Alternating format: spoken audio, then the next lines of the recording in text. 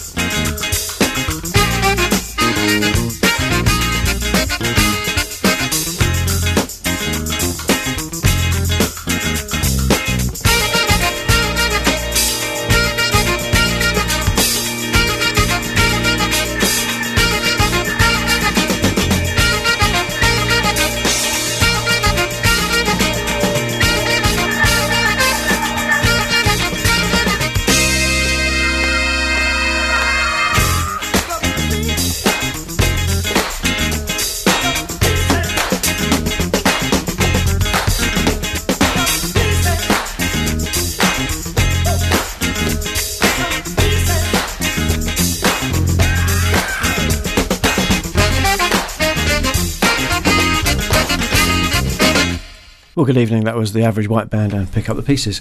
We are Totally Wired on Fresh FM, and it's September the 12th, a Sunday. Mm-hmm. Good evening, Jack. Good evening. From Scotland, Average White Band. Yeah. What did you say the other day? They're probably the only funk band in Scotland. You say the only people in Scotland who wanted to play funk music and they got together. Yeah. Well, it's quite possible. Yeah. Anyway, so we're in 1975 this week. If you haven't heard us before, we go back in time and hang around a certain year. What have you got for us tonight? What illumination do you have? I don't have. I don't know anything. I could go into the political events of this year. I mean, the Vietnam War ends in 1975. Right. Okay. And then stuff like Was it a big political year? I remember 1975 as being quite a dour, depressing year, certainly in England. Yes. With like economic disaster and it was strikes, 3-day weeks. It was like a horrible, really quite a depressing time. I have something. So this was actually the peak of this rather intense war that was happening in the world for the United Kingdom, and it was called, well, what was it called? You'd know it. What was the war called? Yes. Were we at war, were we? Yes, the United Kingdom was at war. Was it? Yes. I didn't notice really. I was only 11 years old. I was probably just like playing with Lego or something. It was the Cod War. Oh yes, I remember the Cod. Yeah, okay, of course, the Cod War, the fish war with Iceland. Yes, Britain and Iceland actually were technically at war over fishing rights. Yeah, yeah. And there was like no actual military confrontation, but there was sort of aggression. It's quite good. There wasn't any lives lost, isn't it? Actually, there was one Icelandic engineer who accidentally died in an accident. Right, but he might have died anyway. Mightn't he? He didn't die because of the war. I think he died some health complications right. when a British ship rammed an Icelandic ship. Right. And you have to understand that. I'm glad there wasn't any kind of guns drawn and missiles fired. Yeah, and stuff. No missiles fired, no guns. Bombs dropped. But there was ramming of boats. Iceland rammed British fishing boats and then used ropes to cut British fishing lines. Right. In a state of, I guess what you could call this was a militarized interstate dispute. A militarized interstate dispute. Yeah, rather than a war. But that doesn't, What's the difference? Yeah, there was no declaration of war, was there? No, there wasn't. No. And then it escalated to the point where Iceland threatened to withdraw from NATO. Wow, that would have been upsetting, wouldn't it? Yes, and that's a big deal because was it? Icelandic waters and Icelandic military bases allowed the United States to monitor the seas around Iceland and prevent the Soviet Union coming in around the Cold War. Around the top. Yeah, go through the Arctic Ocean and then use submarines to infiltrate to explore the Atlantic Ocean and monitor. So having military bases in Iceland was very important for America. Yeah. So they pressured United Kingdom to back down and let them fish. Iceland actually won every single dispute in the Cold War. Yes. And but it had bad consequences for the British fishing industry, where thousands of people lost their jobs in cities like Hull and Grimsby and Fleetwood. Yeah, yeah. And it's still going on a little bit now, isn't it? I mean, if we go forward to 2020, and the EU stuff, there was lots of stuff about fishing then, wasn't there? There was. Where's the lines going to be drawn? That was a big topic. During the Brexit thing. Yeah, the United Kingdom withdrawal from the European Union. Yeah, it was. Yeah. Fact is, we fish too much, don't we? The seas are overfished, Jack.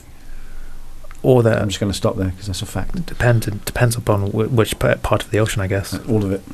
Really? I think. Anyway. Okay. I'll stop there. I don't want to get too preachy on everybody. This is the Isley Brothers and Fight the Power.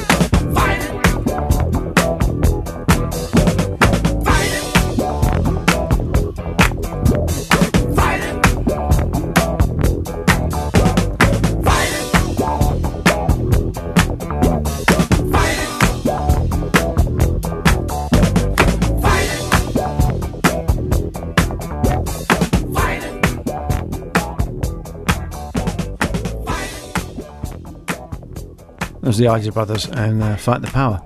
I'm not going to preach anymore, Jack. I'll just say that. Preaching's over. But talking of fish, there's a good film came out this year, 1975. Yep, it's called Jaws. Yeah. It released in June and during the summer of 1975, and it only had a budget of $9 million, yet it grossed $472 million at the box office. Yeah. Which is quite incredible. It was a film directed by Steven Spielberg, and is said to be one of the very first blockbuster films. Although I did some research into this, and I found that blockbuster is a term that was originally used in World War II to describe bombings in Europe and I think Japan too, where they describe blockbuster bombs being dropped upon European cities, and the reason why they were called blockbusters is because they destroyed entire city blocks. Okay. But after World War II, and eventually after entertainment started using the word blockbuster to describe the success of several films like Gone with the Wind and Bridge on the River Kwai, the term eventually became divorced from its original military meaning, and then started to be associated with entertainment. Right. And 1975 would have one of the first blockbuster films, Jaws, and that's the term for a blockbuster film. Okay. Yeah. So it did very well at the box office, and everyone went to see it, probably. Yes. Yes. Yeah, and oh boy, everyone saw it. Well, they didn't really, because it was rated, I think, like an 18 or something. Oh, so actually you had to be over 18 to see it. Ah, okay. I think. I'm pretty sure. I could be wrong. And now it's like a 15. So you didn't see it? I didn't see it at the cinema. No, I wasn't old enough. Oh. Yeah. I think my sister snuck in to see it, and then she wouldn't go swimming ever since then. For 10 years, even in a swimming pool. Even in a swimming pool? Really affected her. People laugh about that now when I tell them, because you watch George and you think, well, that's like, I must have watched George. We've Jaws been desensitized to violence. Yeah, I mean, your brother Charlie must have watched George when he was about 10 or something, and probably didn't think anything of it, because it's kind of tense and a bit scary, but it's not really frightening. But not compared to my sister wouldn't go in the water, honestly. I could see. Yeah. Well, there wasn't much. The shark wasn't very prominent in the public consciousness, I think, before Jaws came out. Probably not. No. But this sort of cemented the idea of the shark. Yes. In people's minds. Yeah. And this was quite powerful for how people could think of sharks. There were more shark sightings after the release of Jaws. Yeah. And was there? Yes, there was. So people saw, when they were out swimming in the ocean, there were more. They saw more sharks. Apparently. Isn't that fascinating? Or maybe they did see sharks. Then beach attendants fell in that summer, and they attributed that to Jaws. Of course, yeah. And then even the maker of the writer of the original book that inspired the film said he regretted writing his book because he wasn't actually well informed about sharks and how they were important for the ocean's ecosystem. They are very much so. Yeah, we shouldn't kill sharks. But they're very good. Well, you have to also consider that Spielberg, when talking about Jaws, he said, "I wanted the shark to win." Right. Okay. That's what he said. Yeah. And the reason why he said it is because he found that not many of the characters in the book are sympathetic, and he didn't really like them that much. Okay. He liked the shark more. Right. Which is, I think that's quite an interesting thing that happens in some films, video games, and TV shows where you actually root for the monster because you don't like any of the characters. Yeah. And that's it's either a failure of the writer, or it's it's a trope of horror films or a trope of slashers where everyone is so awful that you just you want them all to be killed. Unfortunately, some people might get to that point. Yeah. Or I think in Jaws, he made the police captain sympathetic.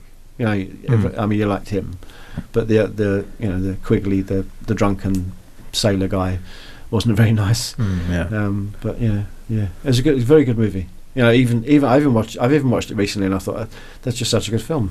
Mm-hmm. Yeah. All right. Thank you, Jack. This is Shaggy Otis.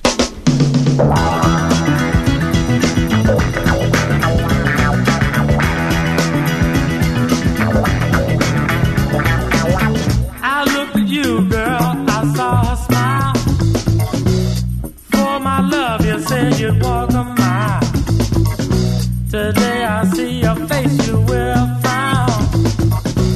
Now you're telling me that I'm a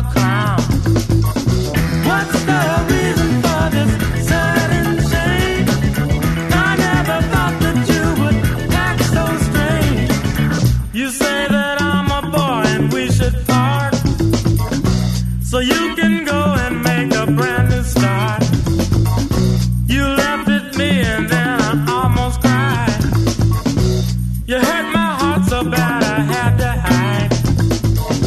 What's the reason for this sudden change? I never thought that you would act so strange.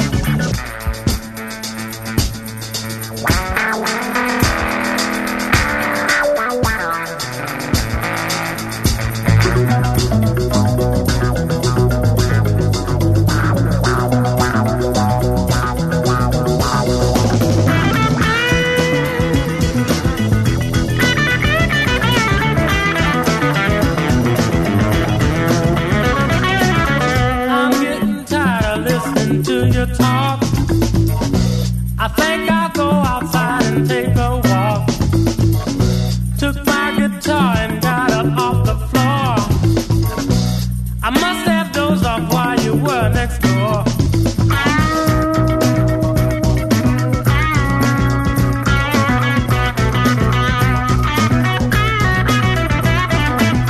My mind's at ease now that I know you're on my side. That ice cold daydream took me for another ride.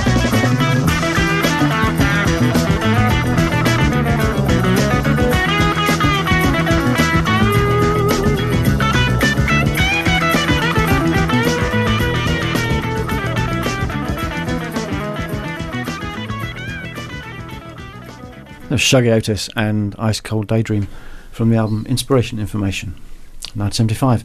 If you just joined us, it's Totally Wild on Fresh FM. We're in 1975, and we've got a kind of a bit, obviously a funk theme this evening, haven't we? Yeah. You know, I mean, next week we'll do some rock stuff, but it's really kind of just the good stuff this week. Mm.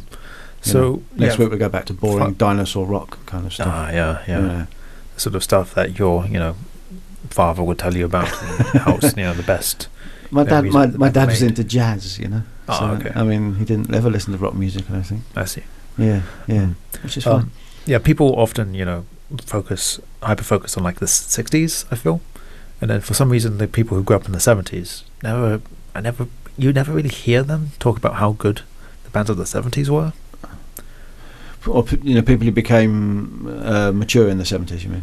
Like people were born in the 60s, but, like 1960. The 60s generation, I feel like, really, really emphasised how important their music was. Yes.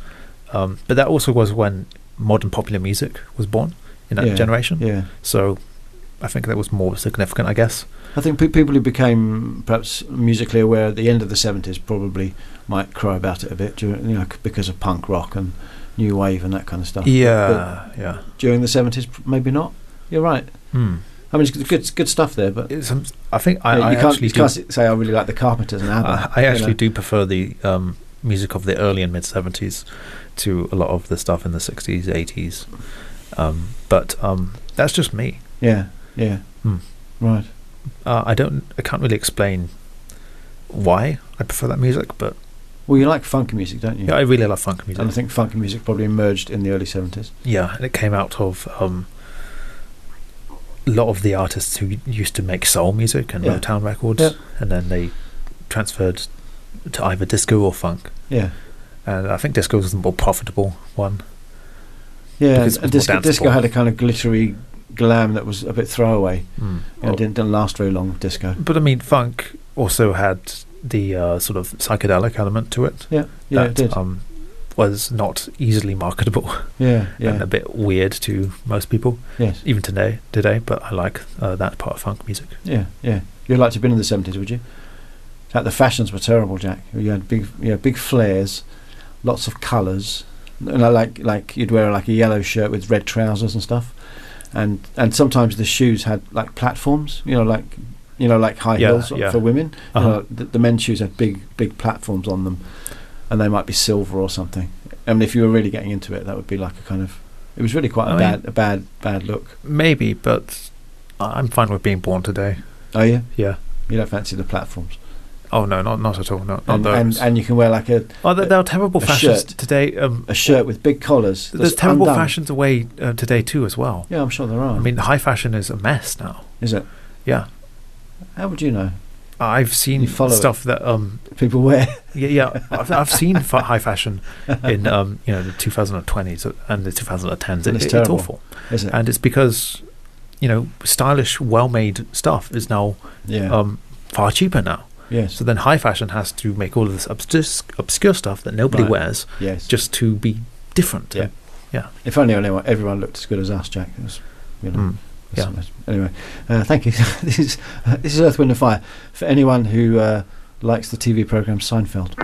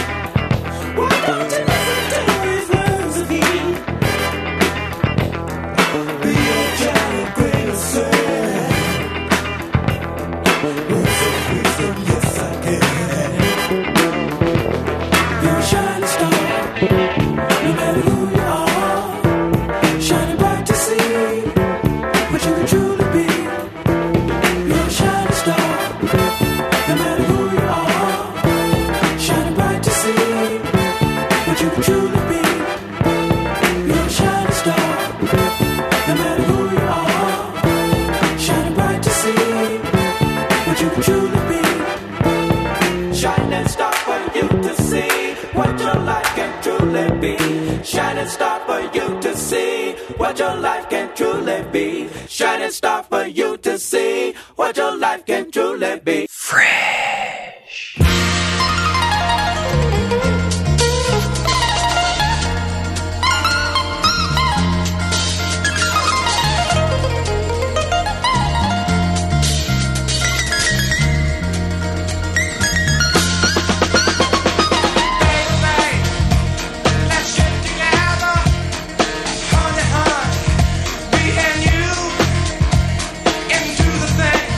Oh!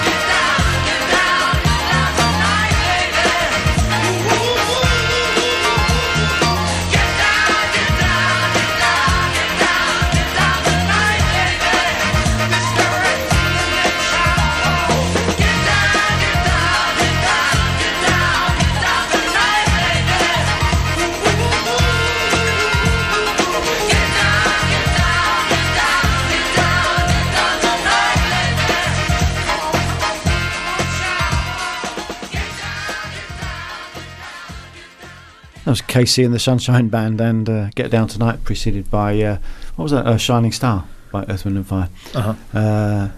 If you're wondering about the Seinfeld reference, it's an episode where Elaine does a good dance. Mm-hmm. The problem I had with disco is it was very adult, not adult. I mean, it was a grown-up thing. So Okay. you couldn't. I mean, you could be like a 15-year-old, 14-year-old person, and still listen to like prog rock or Led Zeppelin and stuff. But actually, Yes. to enjoy disco, you had to go to a nightclub, and actually, dress up and pay money to get in, and actually be over 18 to do it. Yeah. So Okay. it was kind of like a quite. At least in the mid-70s. Yeah, I think- it wasn't for kids. But as time went on, didn't discos become more inclusive for younger for teenagers? Not really. Not really? You'd have organised discos, like school discos, in school church discos. halls and stuff, Okay. which wasn't quite disco, because Right. disco had glamour.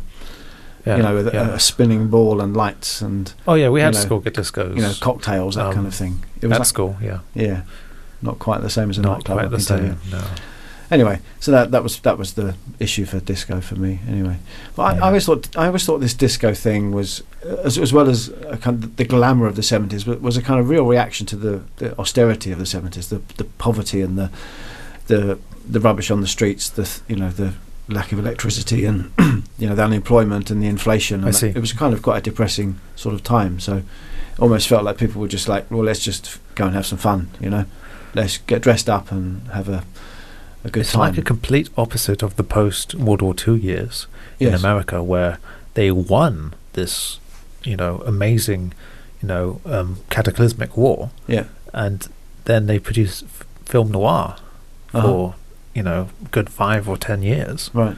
and all these, quite depressing, dark sort of films. But I guess, the late 40s wasn't exactly the happiest of times either, because Still quite austere. There wasn't much money around and that kind of Yeah, thing. yeah. Yeah. there was still some economic hardship. Well, But yes, and we had the Red Menace as well. yeah. Anyway, so the mid-70s, Yeah. this austerity convinces the Conservative Party of the United Kingdom to reconsider their approach to politics, and on February the 11th, they elect Margaret Thatcher to become leader of the opposition. And she's been in Parliament actually since 1959, so she's a veteran of British politics. Yeah. And she takes over from former Prime Minister Edward Heath. So Edward Heath lost the election of 1973. I can't quite remember. Yeah. And then she then So Labour's in power throughout this period. yes, In the UK. and she becomes the first woman to become head of a major party in the United Kingdom. And to this day, Labour still have not had a woman at the head of their party, while the Conservatives have had 2. They have. Yeah. Yeah. Which is Have they? Yes, they have. You have Margaret Thatcher, and then you have Theresa Williams. Yes, that's right. Yeah. I think it's just quite a funny sort of footnote of history, because the Conservative Party conservative parties shouldn't be the ones that are the first to make sort of progress, because they're generally more cautious and they work more in realistic sort of terms. Yeah. But they put Margaret Thatcher in charge way back in the 70s. Yes. And then Labour, for some reason, haven't done so, No. despite being more vocal about women and their sort of, I guess, hardships in society. Yeah. She was the daughter of a grocer, wasn't she? She was like her dad had a grocer's shop. Wait, really? She was very, very, very ordinary. That was always what she said. She was kind of almost working class, not quite. I mean, I thought she was from the upper class. No. She grew up in a grocer's in Grantham in Leicestershire. Grantham in Leicestershire. Yeah. Well, I really know. I know a lot about that, because my grandfather was from Grantham, and he was a socialist, and he could not bear the fact that this woman was from the same sort of town as him, and it was honestly got him down so much. He used to talk about it all the time, to the point of everyone saying, "Oh, please," Oh, I see. It was like a real bad thing for him. Yes. Yeah, I guess if you're a socialist, Margaret Thatcher coming from the same town as you is like the worst thing you could ever have for your own personal But sort of... she had a reasonably ordinary upbringing. I'm not sure if it was quite ordinary, I because see. to become a member of Parliament, you probably can't have a a very, very poor upbringing. Probably could, but it'd be a bit of a struggle. You'd probably have at least an upbringing where you get the opportunities needed to be able to get to Parliament. That's right, so exactly. Yeah, I guess when it comes to meritocracy, you see it at play there. Most people don't become MPs because they're too busy doing a job, because actually to get involved in local politics you have to give a lot of time and stuff and that kind of thing. So most people are working too hard to become MPs.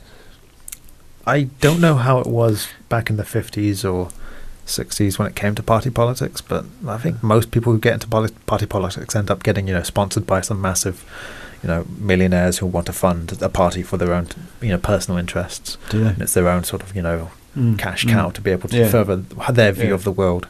And most parties are just full of these people who are I think this country's probably quite good for local politics. If you want to get involved in local politics, you could probably just get involved and actually make a bit of a difference. I hope so, it's more accessible. I think it is. You should try it, Jack. You got time on your hands. Well, I'm not interested in politics actually. When it comes to being personally involved. No. Okay. So any good inventions in 1975? What happened? What inventions? Videotapes were invented. Video cassettes. Yes, wow. cassettes. They lasted for ages. And then they didn't. Like 20 years. 20 years. Yeah. Which is kind of... And lots of people bought all their films on video, including I bought quite a few as well. And then, of course, DVDs came along and everyone had to throw them away. And then eventually... And now streaming. Streaming came along and throws the DVDs away. Throws away the DVDs. Technology is just accelerating. But now there's no physical form for... Is there? There's no physical form for anything. There isn't. So it's okay because we don't have to throw anything away anymore. On the other hand, we don't have a physical copy, so it's all in the hands of the streaming service that delivers this to us, and that's why they could take it away as well any time. Yeah, they could take it away at any time. So when it comes to consumer powers, we have actually less now. Yes, we do. So I actually want perhaps a reserve. Bring I want physical copies to come back. You want video to come back? No, maybe TV. No, maybe DVDs. Okay. Whichever is the better format. Yes. And I think it's DVDs. Probably. But that's just me. Okay. And when it comes, I was, part of my childhood was using DVDs and then, inserting them into, the video game consoles that I play. So I personally just want DVDs to come back for that reason. Anyway, so Sony invents... it's just nostalgia, Jack. Yes, it's nostalgia, but then also there's a good reason. Like, we don't physically have a copy to be able to own. Yeah. Anyway, video cassettes, 1975. Sony releases Betamax video cassette in Japan. It goes pretty well, and they sell for like $1,000 back then, so really expensive. But then other companies try their own video home systems, and it's this really niche sort of interesting thing. Betamax is this different format from VHS, and then the videotape format wars begins, and you have these two completely different formats for. No one died, did they? Video systems, wars? But nobody died. Yeah, no. Only that's good. Only businesses sort of died. Sony lost. Yeah, Sony lost, but they didn't die actually. And they are now a successful company. Which they produce PlayStations. So they're doing okay. They produce PlayStations. They produce TVs, and which is I think it's interesting. It shows that as a company you don't have to die. No. Betamax was really, if you've never seen things on Betamax, it was really good quality. VHS was rubbish. Betamax was really good. So Betamax lost. But why? I don't know. Honestly, it was really, really nice quality on Betamax. Oh gosh, I should have done some more research for this. That's okay. I remember the day my dad bought a video recorder home for a VHS video. It was like just incredible. It was like the future had arrived suddenly. And then he said, and it's remote control. And I said, what do you mean remote control? He said, you can control it from the sofa. I said, really? And listen to this, Jack. And then he got it out, and it was connected by a wire. You had to plug it in. There was a wire that ran across the floor. Oh, of course. Yeah. So everyone tripped over when you walked across the floor. But, so it wasn't really remote control, not like we know now. But what's he meaning, like remote control, as in you get a remote and then you turn it on? There's a remote that had a wire coming out of it that plugged into the... I see. I thought you meant... It's like the headphones we've got plugged in, Right now, they're not Bluetooth. It's plugged in. Bluetooth, You can't move very far. That's quite funny. Anyway, thank you, Jack. This is some people from Poland, Funk Factory.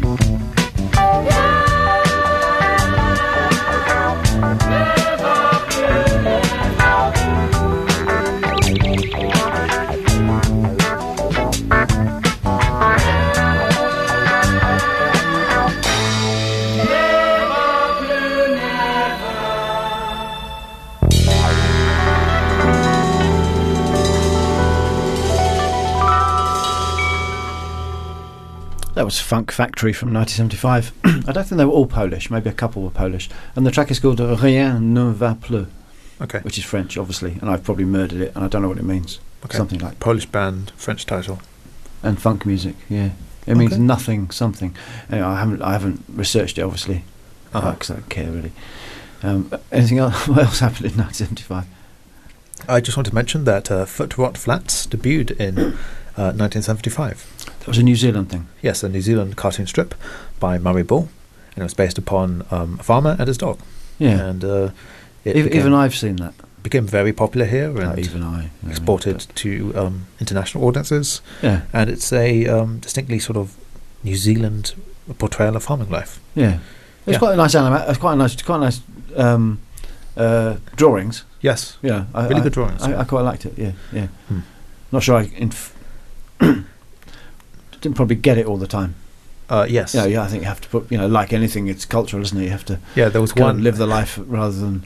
There was one. You're going to tell us a there funny was joke. one strip Go on, tell us a that I joke. remember that was very distinctly Kiwi, and it's where Wall is like really downtrodden and looking really sullen as he's trudging through this torrential rain that is. And What is looking downtrodden? Wall, the farmer, Oh, he's yes, looking really okay. downtrodden as a southeasterly wind comes through, and it's really cold. It's from Antarctica, and Yes. yeah, and most international audiences might not get that, but in New Zealand you would as a farmer, and then the northeasterly comes in, and it's like really, well, I think northwesterly actually. Northwest. You have And then- warm wind. Yeah, Yeah. and then one wind comes, Yeah. and then he's looking like really upbeat and like really happy. Yeah. But then he suddenly like gets really shocked and he's scared, and then he runs over and he yells to secure the hay, because apparently this type of wind can Right. really Yeah. blow everything up, and Yeah. I just think it's kind of funny. Yes. Yeah. It is. If you've never been to New Zealand, or you've never lived in a country where you get warm wind, it's very, very unusual for me. For coming from Right, okay. England, never had warm wind in my life. Yes, but It's you get warm the wind wind is just here, yeah. cold. But you can come out of your house in New Zealand and there's warm wind blowing in your face, Hmm. and it's just a bizarre thing. If you've never had it in your life until you're 40 years old, it's quite strange. Yeah. Anyway, thank you, Jack. This is La Belle.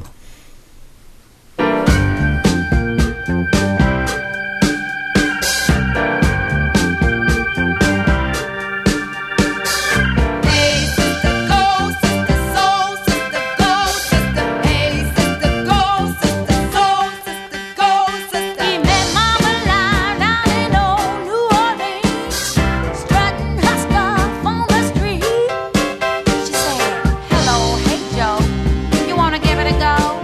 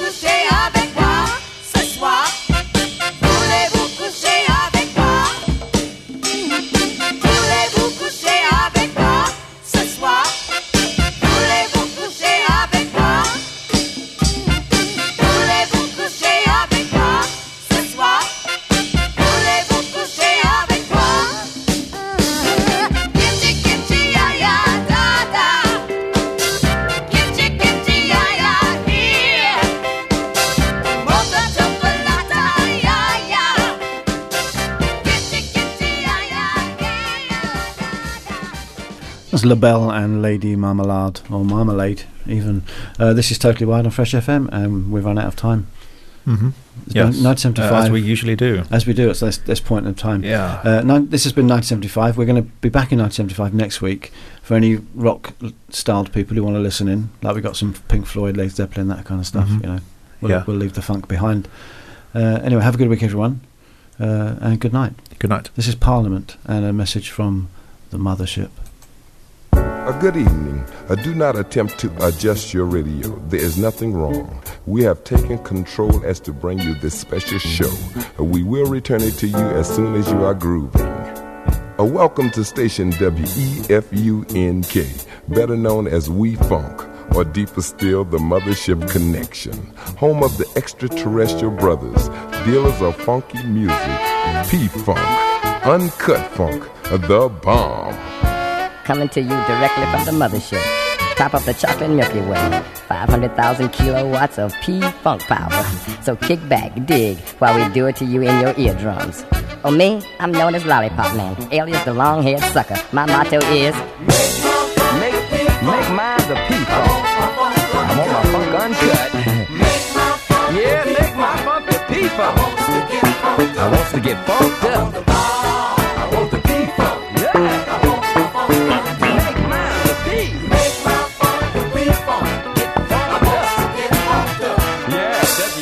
WEFUNK, y'all. Now this is what I want y'all to do.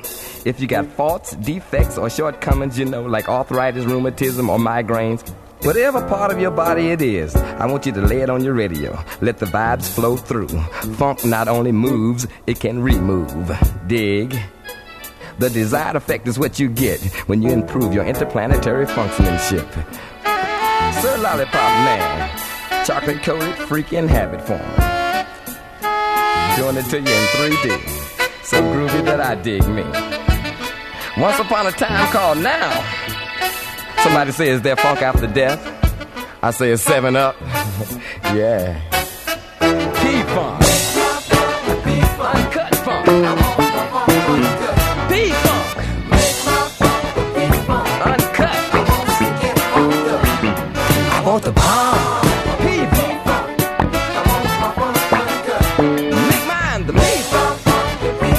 Wants to get funked up. Make mine the P-Funk. Make my funk the P-Funk. WEFUNK, y'all. Home of the bomb. Don't step on my funk. Woo, let's take it home. Yeah. I dig. Let me put my sunglasses on. That's the law around here. You got to wear your sunglasses so you can feel cool. Gangsta lean. Y'all should dig my sunroof top. Well, all right. Hey, I was digging on y'all funk for a while. Sound like it got a 3 on it, though, to me. I was down south and I heard some funk with some main ingredients like Doobie Brothers, Blue Magic, David Bowie. It was cool. But can you imagine Doobie in your funk? Ho! WEFUNK. We funk. Make my funk the P-Funk. Ho! I want my funk uncut. Oh, make my funk the P-Funk. I want to get funked up. Him. I want the bomb. I want the P-Funk. P-Funk, y'all. I want my funk set on. Make my funk the P-Funk. Home of the extraterrestrial brothers.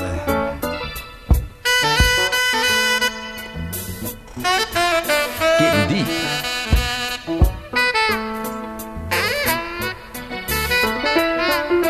Once upon a time called right now.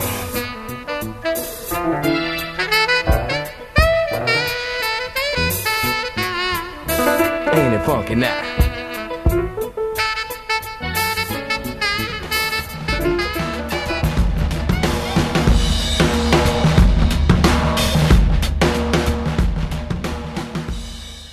Thanks to New Zealand On Air for making this podcast available by funding the Access Media project. Other great podcasts from Fresh FM are available through the accessmedia.nz app or our website freshfm.net.